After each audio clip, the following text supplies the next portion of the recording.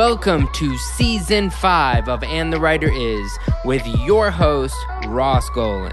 Before I give my spiel, I want to acknowledge the music army that listens to this podcast every week. Since starting this, the And the Writer Is community has literally changed the history of the music business by helping pass the Music Modernization Act, gotten songwriters added to Album of the Year for the Grammys, and still is advocating for positive changes for our industry on a daily basis. So thank you and congrats. Now, as you know, I've written with hundreds of artists and writers over the years, and my favorite part of each session is the first hour when we catch up about life, the industry, politics, composition, whatever. So this is a journey of learning why people write songs, how people write songs, and most importantly, who the people are who write the songs. I'm producing this with the great Joe London, Big Deal Music Publishing, and Mega House Music Management. If you want to listen to the songs we discuss in this podcast, follow us on our socials, find out about special live events, or buy that merch, aka that hat I always wear, go to our website, www.andthewriteris.com. Hey guys, we did a crossover episode with our friends over at Switched on Pop. They are one of the best podcasts about pop music, so I've been a guest on theirs before, and we talked about doing one together. So this one is one where I talked to Charlie about a bunch of things, unplanned moments we've had in the podcast, surprising things we've found over the last few years, so on and so forth. It's really just a conversation between the two of us about our podcast, about music, about all of those things. So enjoy. Here's our crossover episode now. Hi. Hi. I'm Ross. And I'm Charlie. I'm from And the Writer Is. And I'm from Switched on Pop. And we are doing a podcast together because we think our podcast together makes sense. I think they do. Yeah. I think they really complement each other very well. I do too. Why do you think they complement each other? Well, because I love how you dig deep into the personal life of a songwriter. Like, what does it take to be a songwriter? Where do you come from? What is the story? And all the anecdotes from the very beginning. It's kind of like fresh air for musicians. Like, I really feel like I get to know people. Yeah, and I think yours is interesting because what you guys tackle is much more into the mechanics of how music works in a way that ours doesn't. So I feel like together they really both address pop music in the way that pop is consumed right now. Yeah, and it requires ongoing conversation because it's one of the fastest moving art forms. We've both had this awesome privilege to have a microphone that we get to share with other people and an opportunity to investigate how other people work in the world of pop. And so I thought it'd be fun to share some of our top learnings in getting to do these projects. Cool. Yeah. You want to go first? Sure. Yeah. Yeah. People often ask us, why do I love this song? What makes this song brilliant? And I love to analyze music. I love to really sort of break it down, see what works. And in so many conversations with songwriters, the thing that happened in the room just happened to be a beautiful moment. At one point, Sia was accosted and said, it's absurd that you write a song in 20 minutes. How can that be any good? And she says, well, yeah, it took me 20 years to write a song in 20 minutes. Well, plus she writes 5 songs in a day, and there are a lot of days where all 5 are not great. Sure. And, and it's really interesting, the idea that people think that when they write a song, that it needs to be the hit. Sure. And you have to be unafraid to go somewhere and not feel so restricted with your time that you can't take a risk and fall on your face. So how about you? One of the top things you've learned getting to do this show? I spent a lot of time on the introduction. And we've done 60-something episodes now, maybe 70-something. I don't know. Yeah. But the intro and the outro for me are really important because I think we don't often tell each other in our art forms how we really feel. I guess what I've learned from it is to not be afraid to tell people how appreciative I am of their work, regardless of if it's an interview. To be able to compliment, and that you only win by being supportive and not to hate. Like, you don't need to hate on somebody's achievements or how good their song is or they got the single or whatever it is. None of that matters. Going through the exercise of researching these people's history and recognizing how much they've influenced me and currently influence me, and to be able to tell them to their face from the outset, this is some of the things that you've accomplished. And I'm going to say this to the world, but I wanted to make sure not to record the intro without them there. I really wanted them to experience it. We're so used to not hearing from our peers how much you're loved by your peers. Yeah. I really admire that about your show. I think your introductions are not just generous, they're more than I expect from a greeting and an intro. It's not, here's a list of the things that someone has accomplished. It also humanizes them. It tells a bit of their story. Well, and I've gotten more comfortable as as an interviewer, and I've kind of taken on a role of less, this isn't necessarily a collaboration. This is a chance for me to just blow up his spot or her spot. And one of them that's really funny that's for this next season is with Paul Anka. I think we have an idea of our predecessors, but I always talk about how I think legacy is sort of stupid, because I don't think anyone really remembers anyone. If I'm talking about 1830s and I'm talking about Schubert, there's a very small handful of people who give a shit about Schubert, and the guy died in his 30s and whatever. It's like people don't know. I'm going to see Paul McCartney on Saturday. I want to go to that. Oh, yeah. Like, there are kids who don't know who Paul McCartney is. Sure. It doesn't matter what I do in my life, But every once in a while, I'll interview someone who is undeniably at the very highest ranks. And the guy was 15 when he broke in, and he was one of those people who broke in with the Ed Sullivan Show. The guy wrote My Way. Wow. Do you know what I mean? The guy wrote when he was 15 years old, he did Put Your Head on My Shoulders. He was 15 when he wrote that. Put your head on my shoulder. Hold me in your arms, baby. Squeeze me oh so tight. He wanted to start a record company with Buddy Holly because they were best friends. His story is just so awesome and so rad. Great. And I met and hung out with a lot of people, but he's as authentic to his brand, and that he's probably almost 80 years old, late 70s. There aren't most of the people who broke in the 50s aren't with us anymore because they were 20 or they were 30 years old. What about you? What's an episode for you that you feel like is different than all the others? I try to be exploratory and constantly change my format in order to keep myself entertained, but also to keep people on the edge of their seat. I just did a piece on how ought I listen to BTS.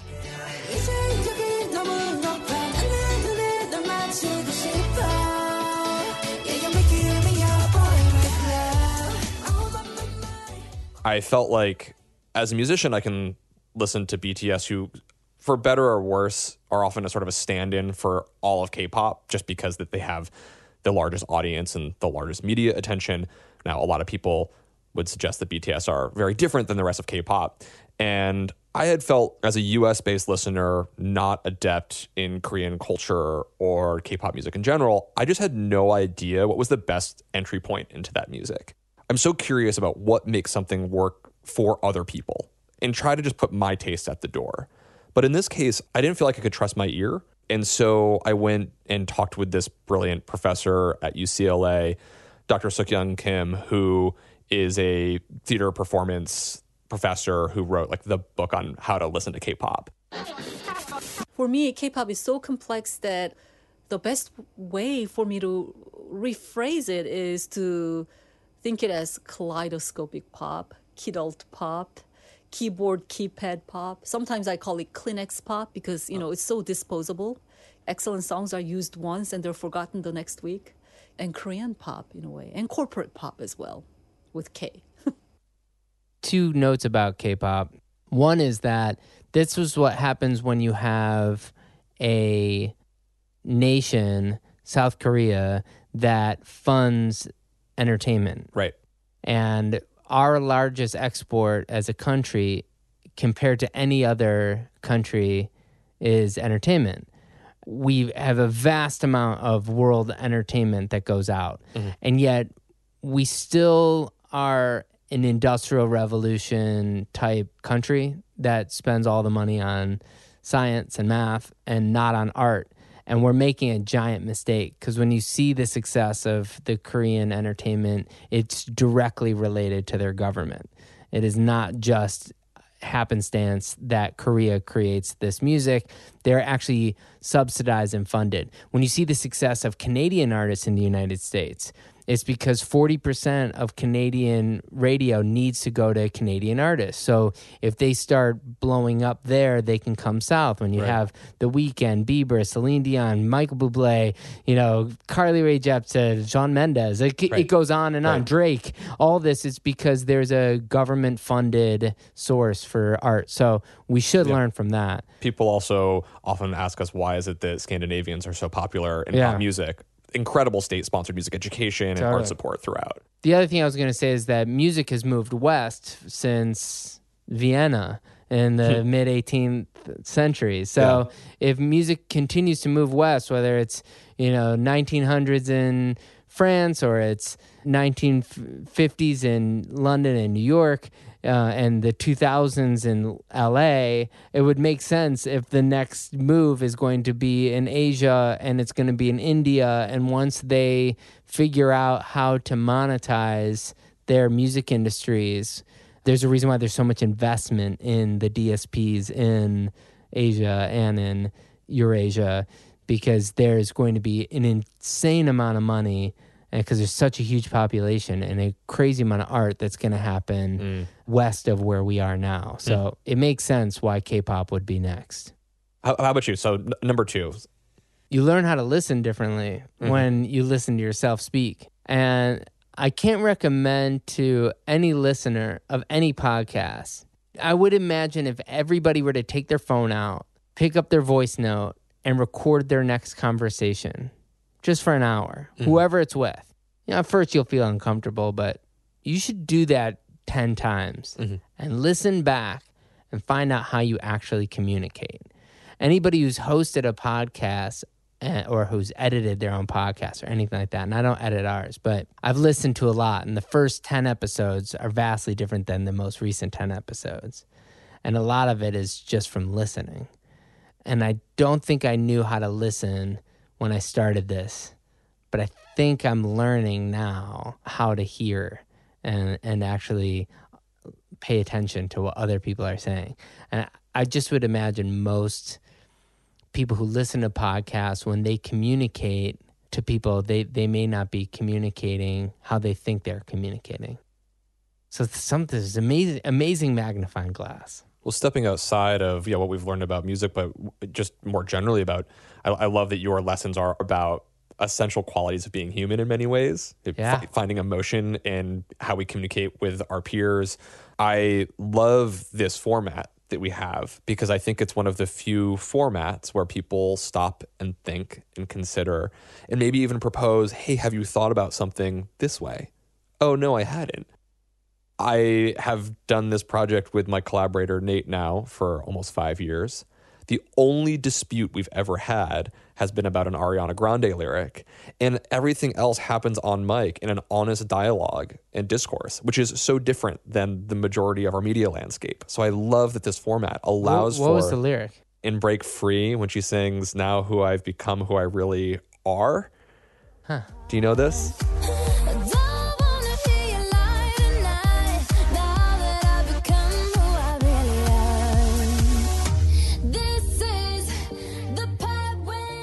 No, what was the debate?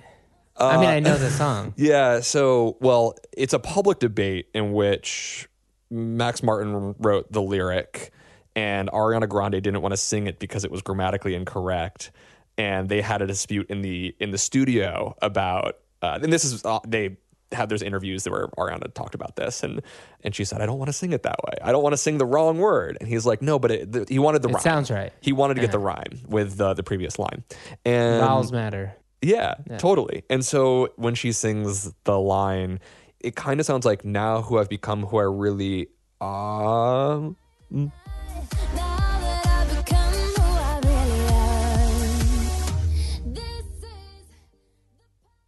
And I think there's like, she closes her mouth and gets a little at the end, just that's as a funny. like, F you, I'm going to do it right. Well, let me tell you, like in that world, because my main collaboration home is MXM. Yeah. If there's an M at the end, they know it. And they discussed it, and everyone in the room discussed it. Yeah. And my assumption is that I would assume Peter Carlson did the vocals on that. My guess is that we're one text away from Maybe we knowing could the settle answer. this dispute. But if there's something like that, that's a choice.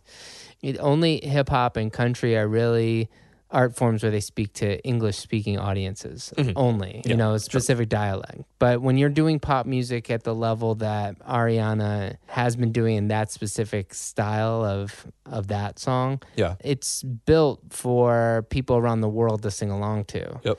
So sometimes lyric can be secondary to the sound of the word. Mm-hmm. And that's okay. Part of what is so compelling about her is, there's so much, but the way in which she pronounces her words is incredibly idiosyncratic. It can only be sung by her in her unique way of saying that word and forming that vowel. No doubt. I love it. Yeah. So that's our biggest dispute we've ever had. I like that dispute. But we have there's all sorts of other, often just sort of musicological questions that occur, and we're constantly trying to convince each other of things. But I don't think if we were on Shock Jock Radio or even on YouTube, that it would allow for that back and forth in which we all get to engage in hearing from different perspectives. One other thing I've learned from And the Writer is when I prepare for these interviews, and I was alluding to this earlier, I'm going through somebody's discography, and Allie Willis talked about it in hers. She's the one who wrote the theme from Friends, and, amazing writer. But when you look at somebody's discography, when you see all these hits coming out, that's the easy time to ask questions. The hard part is when there's this, what looks like a 2-year lull, 3-year lull. And anybody who's listening to this, when you're going through a 3-year lull, it's excruciating. You don't know what's going to happen. But I can guarantee almost all of them are building something. That's when they're writing those hits. That's when they're figuring out what the next sound is. That's when they're writing their musicals. That's when they're writing their long form, whatever it is. That's when they're writing their TV show or their book. It's always in this lull. And then when it comes out in 2022, and all of a sudden it's like, wow, what a year. All these things happening for you. What's it like? And that's really just a celebration of the struggle from the previous 3-4 years. And it's so easy to ask people questions about the years songs are released just because of logic. Of course, you're going to ask that. But the real questions aren't what's happening in the years that are good, but I'm so interested in the years where it seems like nothing's happening to the outsider. I want to ask you about this.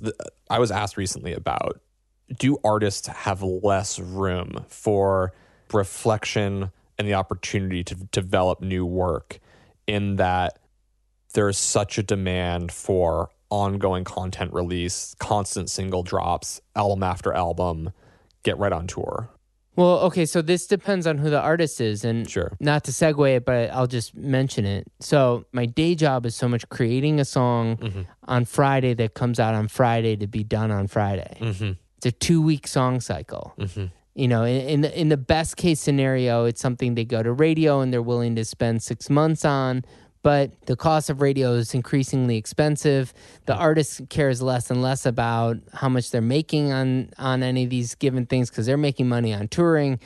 The artist who's patient, who comes out with art, ends up being the Bruno Marses. It ends up being the Adeles. It becomes these artists that are the ones that are constantly celebrated. The ones who come out and try to play the content game, they're successful for a while, and if they have the correct amount of followers on their DSPs, the algorithm will work in their favor and they'll make money regardless of the quality of the music. But if you're trying to break in the business, more is not more. To me, less and way less is more. If you spend a year, 5 years, 10 years working on a project that's truly worthy of word of mouth, you are more likely to have the success of Switched On Pop because it's word of mouth, as we were discussing, than it will be being successful because of the amount of content. This is something I've really noticed, is that there has to be a real relationship. I don't think you develop a fan base off of, that's a fine song. You have to have some relationship there. There has to be a real emotional connection that people have to the thing. And when songwriters ask me for advice, who is your community? Like, who are you communicating with? Why do they need the thing that you're creating? Why does it matter? And if you can't answer those questions very well, what are you making? What are you doing? You're probably doing it for fame alone. Well, and the discipline of the job is really important. And I talk about that a lot, where treat it like it's a job. Show up, study your craft.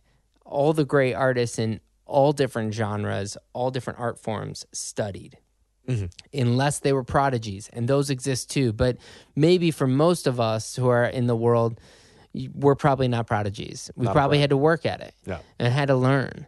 And you might have all the instincts in the world, but assuming you weren't 14 when you had your first major hit and you were, your whole youth was not in the limelight because of your prodigious ways, you have to study, and you have to keep studying. You have to keep working at it. And your only job is to entertain your audience. It is not about you at all as a writer. Stop showing me that you know how to write. Write so that way, as a listener, I'm affected. Make it about the listener, not about yourself. So this is a sort of a segue to one of my other favorite moments, which was a conversation that I had with Mike Posner, who I believe you've also had on your show, and who's kind of the sage wisdom of the songwriting world. Yeah. I love the opening of his new record, in which in the intro he basically says, if you don't have time to listen to this all the way through and just listen, that's fine. Just don't listen right now. Come back to it when you have time, because I want to share something with you, and it's going to be a magical thing, but just let's do it together. And I think that was kind of a bold choice. In speaking with him, I feel like I learn constantly all the ways in which the rules apply until the rules don't apply. And I had a great conversation with him about his Song About You, which was a hit a few months back.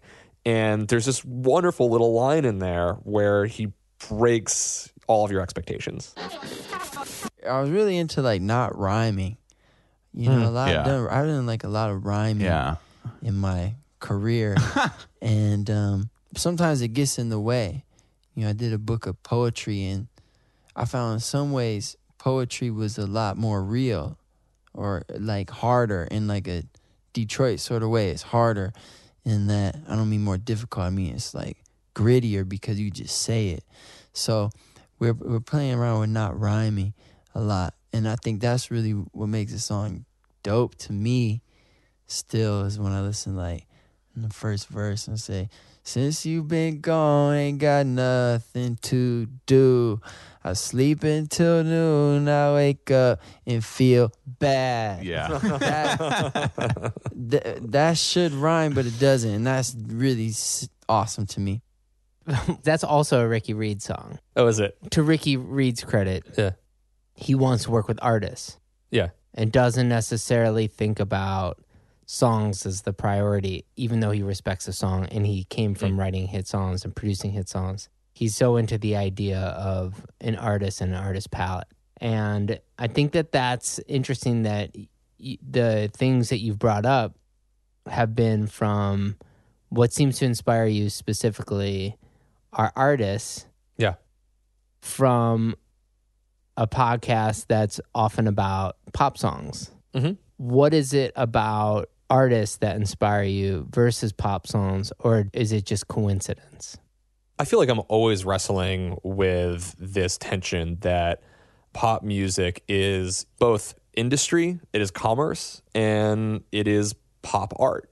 Both these things are happening, sometimes in very unequal measure. These scales are balanced very differently per song and per artist. I love work that, like a great pop song, just grabs you by the collar, and the earworm is immediately in there, and you're singing it after the first listen. I love a good hook, but I always want more. I want that song to just evolve and go deeper and have more to offer the more times you listen to it. There's a lot of pop that can be Saccharine, you get a taste of it, and then on the second or third listen, you're just like it was great, super sweet, awesome, and then by the third year listen, you're like, too much sugar. Yeah, too sweet, too sweet. And so with all art, I want things that have those qualities of both.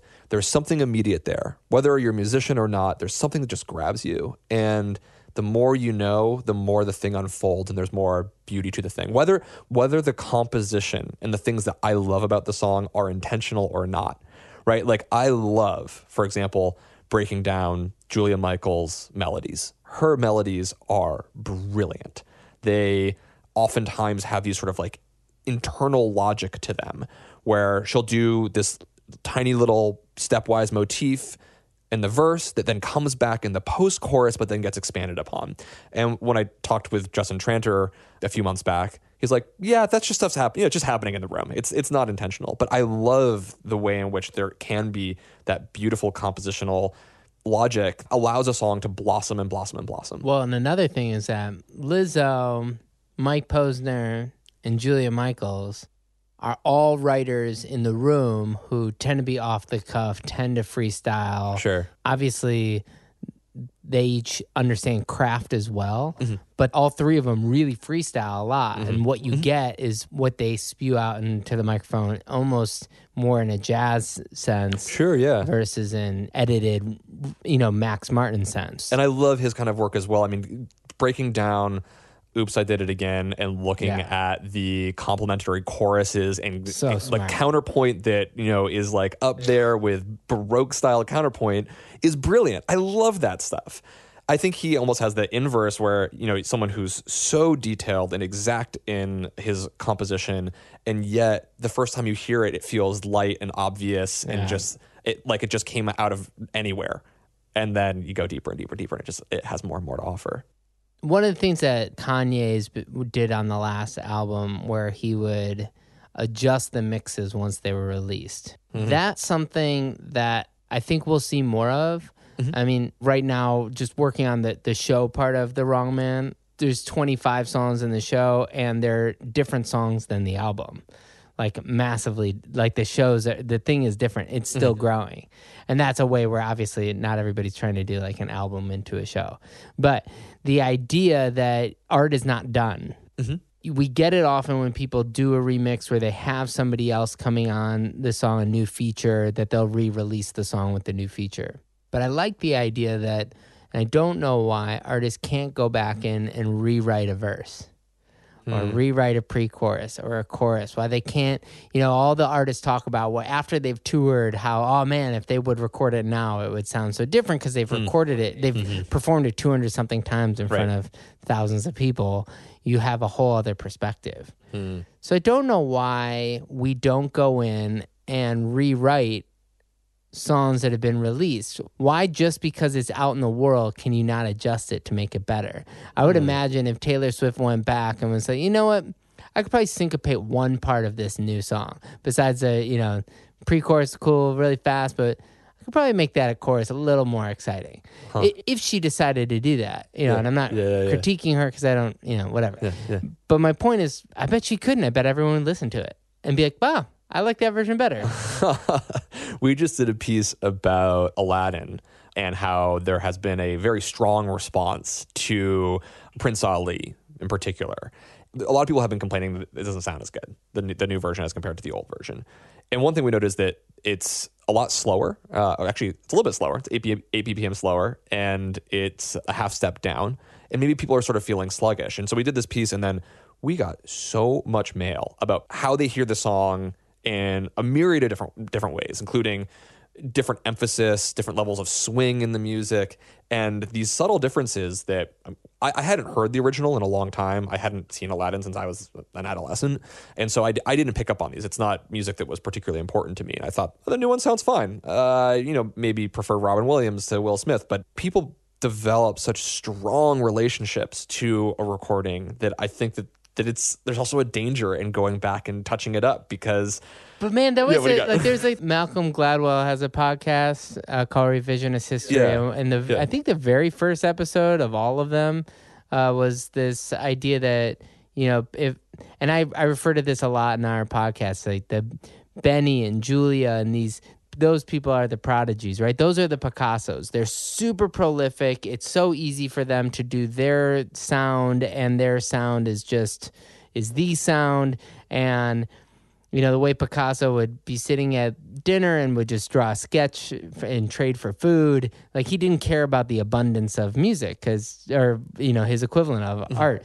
And then there was someone like Cezanne who wouldn't ever sign his name. And he would go to somebody's kitchen later on, pull down the painting and fix it 40 years later because he would see like, you know what, I think that could work. Well, I love this prediction, though, and look forward to hearing things that, why not revise things, punch them up? I do think it's a really fun idea.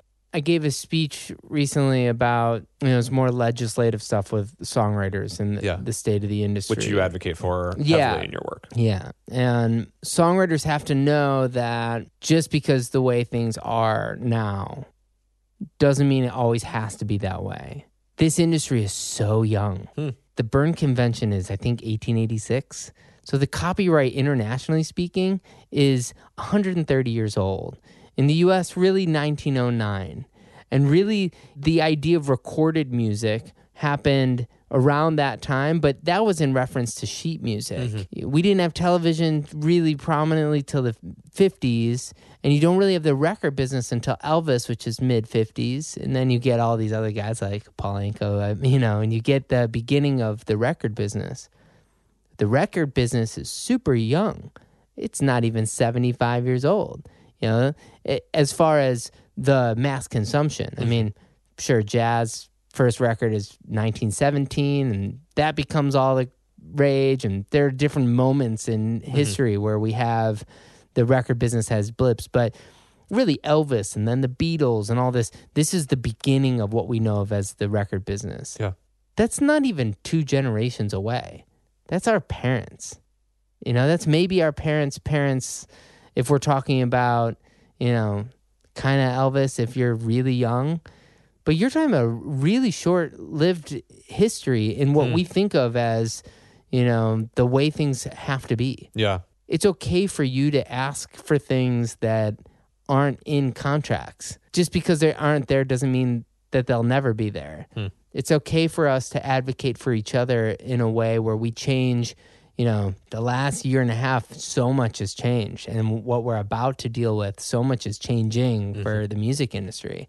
And it's partly because we're asking for things. I think that's just important for all of us to look at our industry and say, oh, yeah, you know what? It sure would be better if songwriters could split a point. You know? It might be nice if we created some sort of, you know, a living wage where if record companies release your music, that they pay the statutory rate in advance like they would, you know, the producer fee, like X amount of dollars.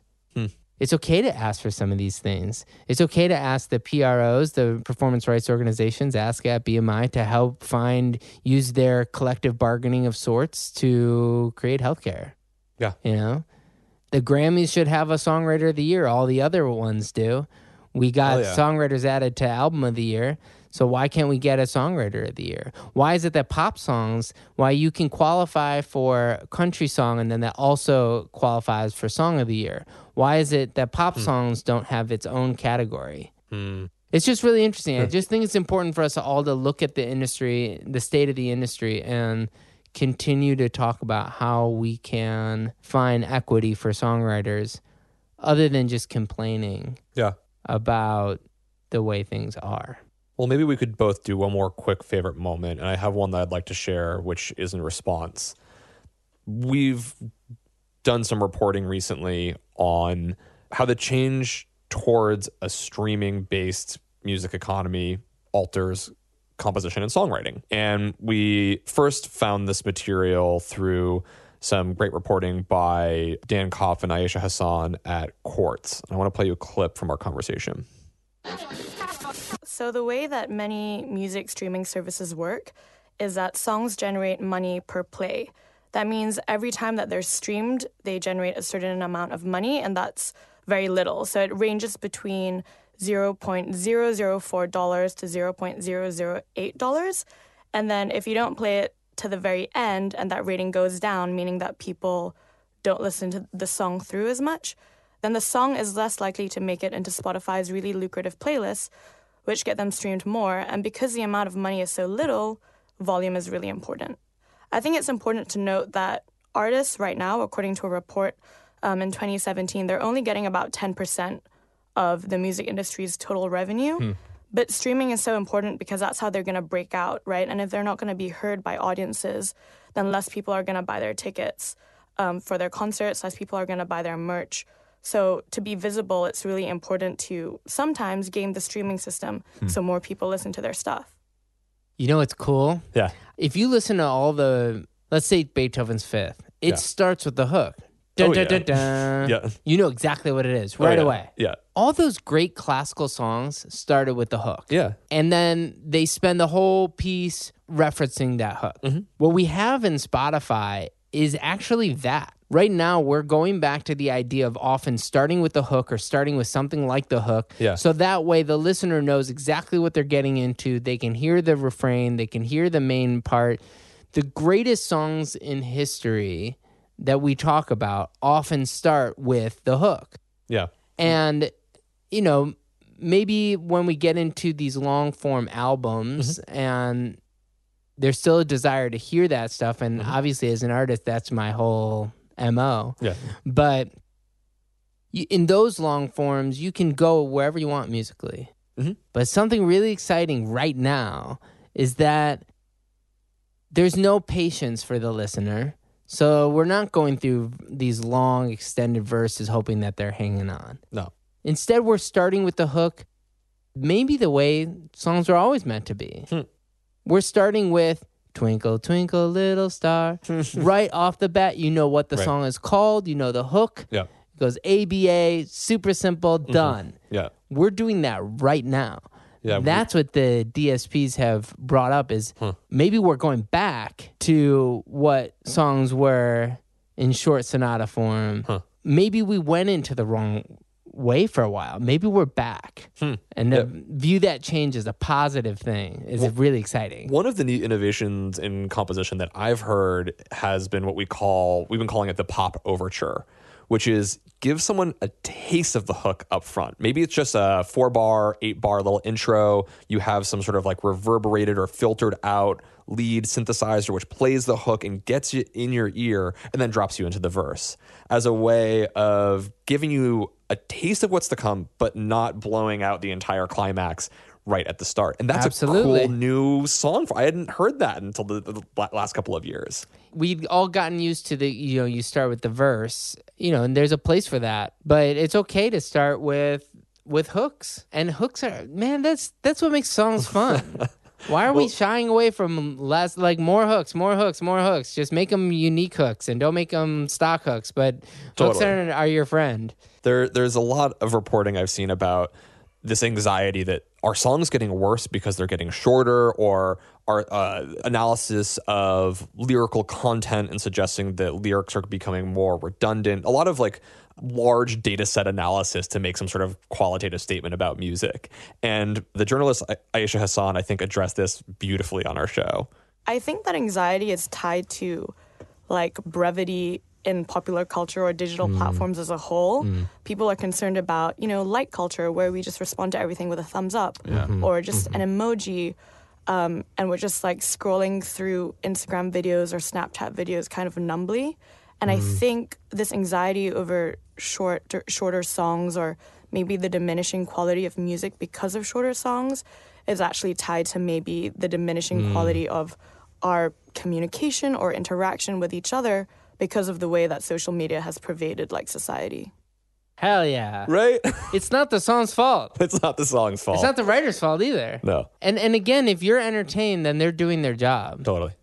I think one of the mistakes that a lot of musicians and artists and songwriters are doing right now, the trend right now is to do this, I'm going to read my diary to you.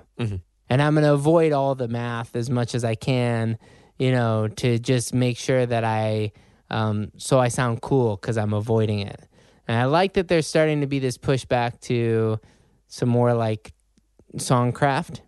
I actually don't think things are really repetitive right now. I think K-pop really has it right. Oh my gosh. That's part of the reason why they're succeeding so well. You're surprised every 5 seconds. But the idea of mumbling through a song and saying what's off the cuff is not as exciting as when you give somebody, help set up some expectations and throw them for a loop and, or throw them whatever. It's exciting right now. If you bring in your songcraft right now and you really do your diligence as a writer, I think you'll actually win better in the next year and a half than you have in the last two. Makes me think of, I had mentioned Break Free that Ariana Grande and Zedd did, and I love that song in particular because there are so many points where you think something's going to happen and it doesn't happen and you're surprised.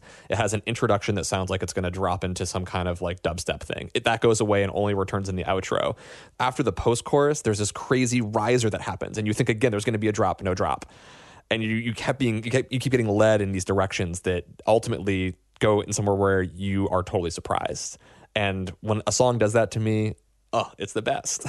But that's the difference in, I talk a lot on the show about how recorded music is an illusion. And it's not dissimilar than how you guys talk about it. But a good songwriter, if they're a magician, if we're going to use magic as the metaphor, the magician can do a lot of cool tricks, and you may look at that and be, impressed with all the tricks. But one trick in particular is the one that everyone talks about. Can't necessarily control that. As a magician, you're going to do 10 tricks, and they're going to like most of your audience. If you do your job, they're going to like all 10. But that extra one is the one that has like the je ne sais quoi. It's going to have that break free moment where you think it's going to go somewhere. And if the writer and the artist and the producers are all in sync, it's possible that illusion, music, really shines, where you as the listener have certain expectations. The writers gave you the journey and entertained you appropriately. They took you for a ride, and you want to hear it again because that ride was so fun. That's the magic of music. That's the magic of a good songwriter and a good producer, is someone who can do that, who can take you, the listener, on a journey. That's the goal, is to find out who the magicians are for me. And for you, it's to find out how the magic tricks were done. Yeah. I think it's a beautiful place and you have this show coming out, and where should people go to check it out? The first single off of The Wrong Man is called Stay Positive. The album is called The Wrong Man. That you can get at all your DSPs. We have a movie that's coming out. We did an animated movie that was in the Tribeca Film Festival. And then it's opening in New York at MCC Theater on October 7th, directed by Tommy Kail, who did Hamilton. Alex Lacamoire was the music director for Hamilton. It's their first show since Hamilton as far as musicals. So come and see the show and let me know beforehand. Maybe I can give you a high five if I'm there. I cannot wait to experience all of this. This has been a pleasure. And we can find And the Writer Is at all the same places you find Switched On Pop. Anywhere you get your podcast. Yeah, exactly.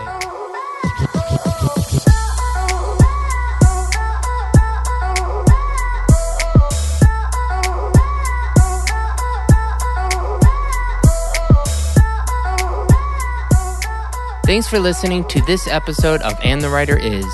If you want to hear music from this songwriter I just interviewed, be sure to check out our Spotify playlist or visit our website at andthewriteris.com. If you like what we're doing, please subscribe to us. You can also like us on Facebook and Twitter. And the Writer is produced by Joe London, edited by Miles Bergsma, and published by Big Deal Music. A special thanks to David Silberstein from Mega House Music and Michael White. Until next time, this is Ross Golan.